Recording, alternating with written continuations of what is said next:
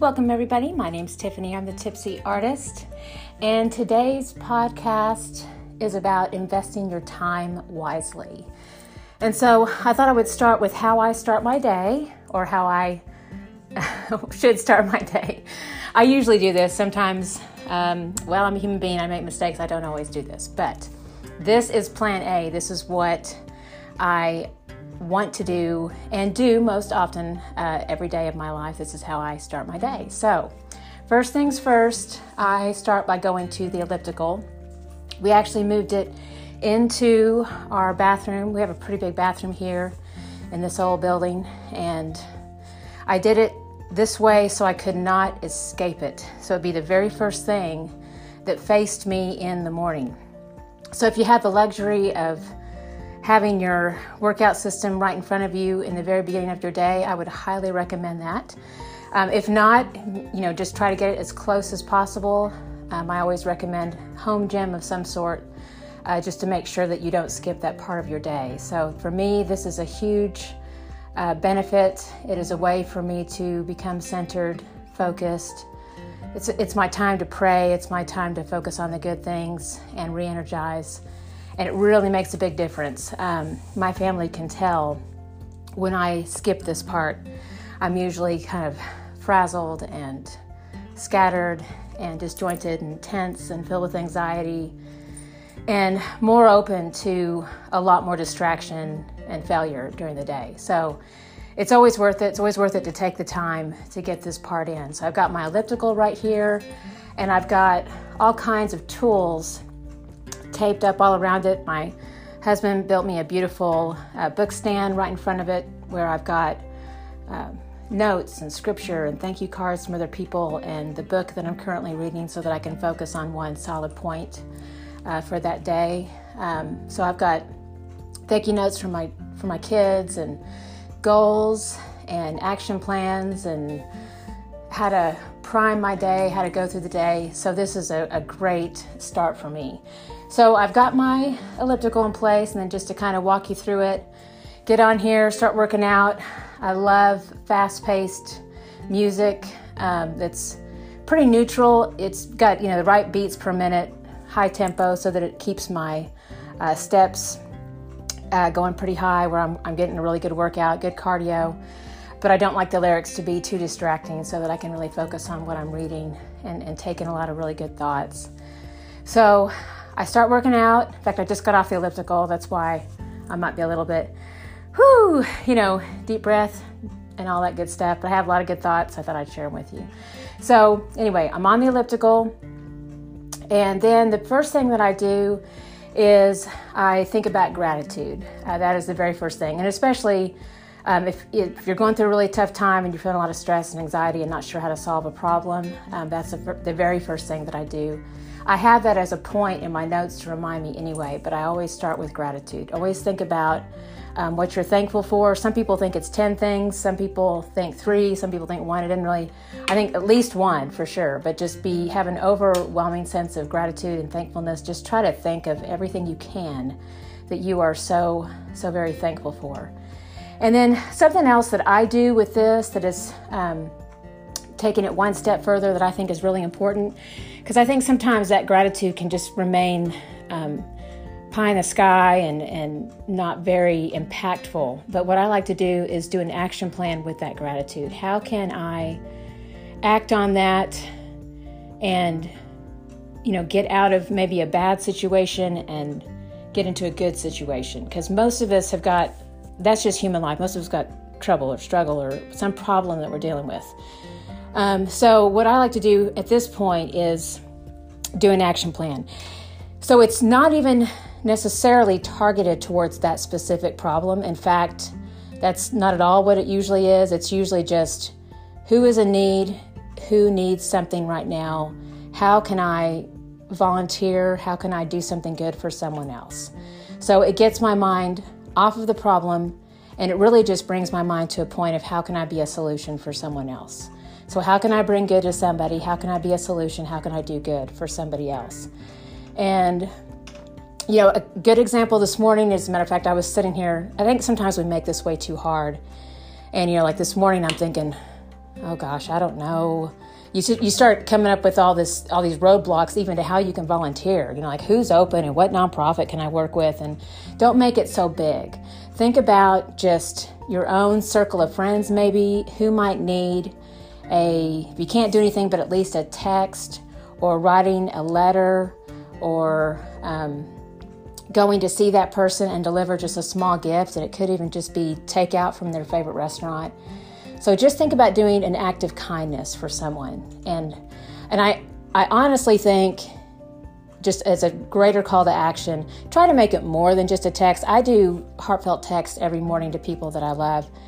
But I think that it's much more impactful in this day and age to actually do something physical. We live in a world where nobody writes letters anymore and nobody goes and sees each other anymore. And there's a lot of lonely people out there. So if you could just figure out a way to actually go and see someone, visit someone, at least write a letter, that kind of thing, it would be very heartfelt, meaningful. If you absolutely can't, you're just so slammed today and you have to go to work, then of course, email or text, at least do those little bits of kindness there. But that's the very first thing that I focus on. And then I move on to thinking about how God's blessings are flowing into my life. And so I just concentrate on that. I really try to imagine it. I imagine blessings and healing and my creativity flowing and my strength is improving. I imagine that I am a more loving person. I imagine that I am a much better leader and that I communicate better with my family and my friends, and that I have a lot more strength, and that I see things faster and I make decisions more quickly. I pray for that I'm much more decisive. So I actually see those things in my mind. I see them being played out. Then I move on to just seeing that all my problems are solved. So I have, they say it is, and I believe this to be true in my own life, they say it is very important to have a vision in your life. So see things working out and then what that feels like. So if that is that you are in a plane visiting someone, that you are signing a check and giving it to someone, that you're paying bills on time, and you are running down the street because you're healthy. There's things like that. You want to see that in your mind and absolutely put that vision right in your mind. Just focus on it for a while. Just think about that. Imagine it. Have fun with it. I know this is how Olympic athletes train. They absolutely see themselves winning. So you want to get a collection of your victory moments, see that in your head, and really imagine it and put that vision right there in front of your brain for a little while and think about that for a little bit. Once I think about that, then I think about my wonderful family and my friends, and I love to think about blessing them. And so then I pray for them. So like right now, like my dad's got cancer and it's spreading, and so right now I'm seeing his miraculous healing, and I'm seeing him running again and jogging, or at least speed walking. And so given us 10 more beautiful years, and I imagine him going to certain weddings and graduations, and I just keep seeing that in my brain. So I envision that with clarity. And then I move on to, my mom's sick right now at home, and she's going to be the person that we're going to express our kindness to today and go out and visit, because she's really close, and so we can go do that. But she's sick right now and hasn't been able to get out during the holidays, so we're going to go see her. And then we envision her being healthy, and we envision her being happy and laughing and cheerful and feeling well. And then just moving on to all the rest of my family, whether it be my husband or my kids, I just imagine them all being very healthy and happy. And I pray for them to be blessed, with prosperity and just health, wealth, all the goodness, all the blessings, that they have a really happy life, that they're super fulfilled. So I pray for all that. Then I go back to thinking about thriving again and thinking about imagining results. So, every day we have all kinds of obstacles we have to face. It's just human life, and we have a lot of obstacles and things to overcome. So rather than just falling into the trap of staying in that valley and thinking about what the problem is, I then just really try to think about the celebration.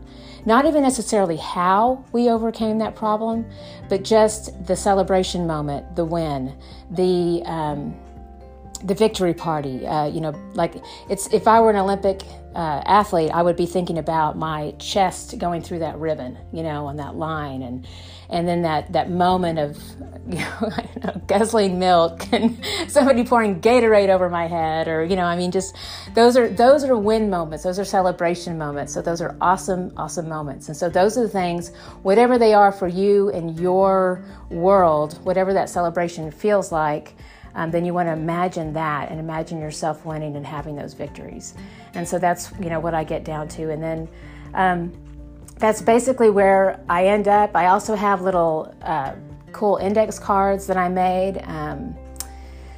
They're really fun. They're on one side, I got this, oh my goodness, Earl Nightingale, I think is his name, on YouTube. Great video there. But on one side, I do the goals, and I use present tense, to basically be there in the moment, in the present, with those goals, so that they're actualized and my brain's triggered to receive those. And then on the back, I have scriptures back there. I have Luke 11:9, Luke 11:10, and Matthew 7:7. And I can read one of those verses, and pretty much they basically all have a very same feeling to them. But it's ask and it shall be given to you, seek and you will find, knock and the door will be open to you. So there's just so much promise in all of those scriptures.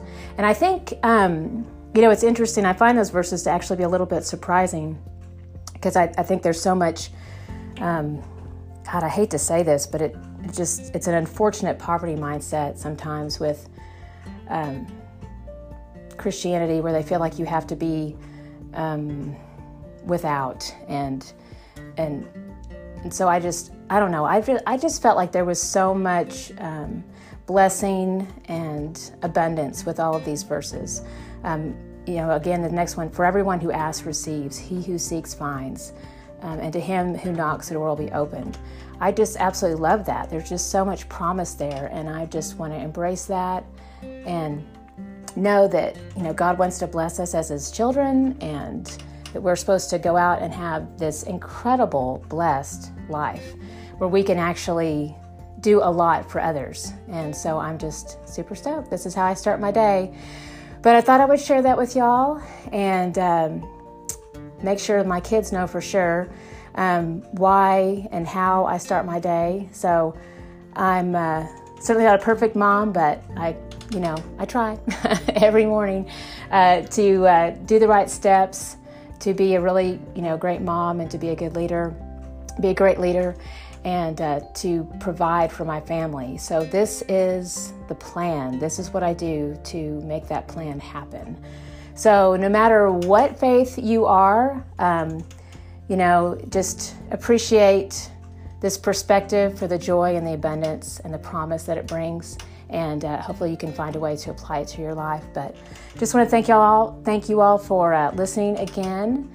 And want to sign off by also giving a wonderful and amazing thank you to my amazing family and my children. They're awesome. I just love you all so much. Thank you, and have a beautiful and blessed day.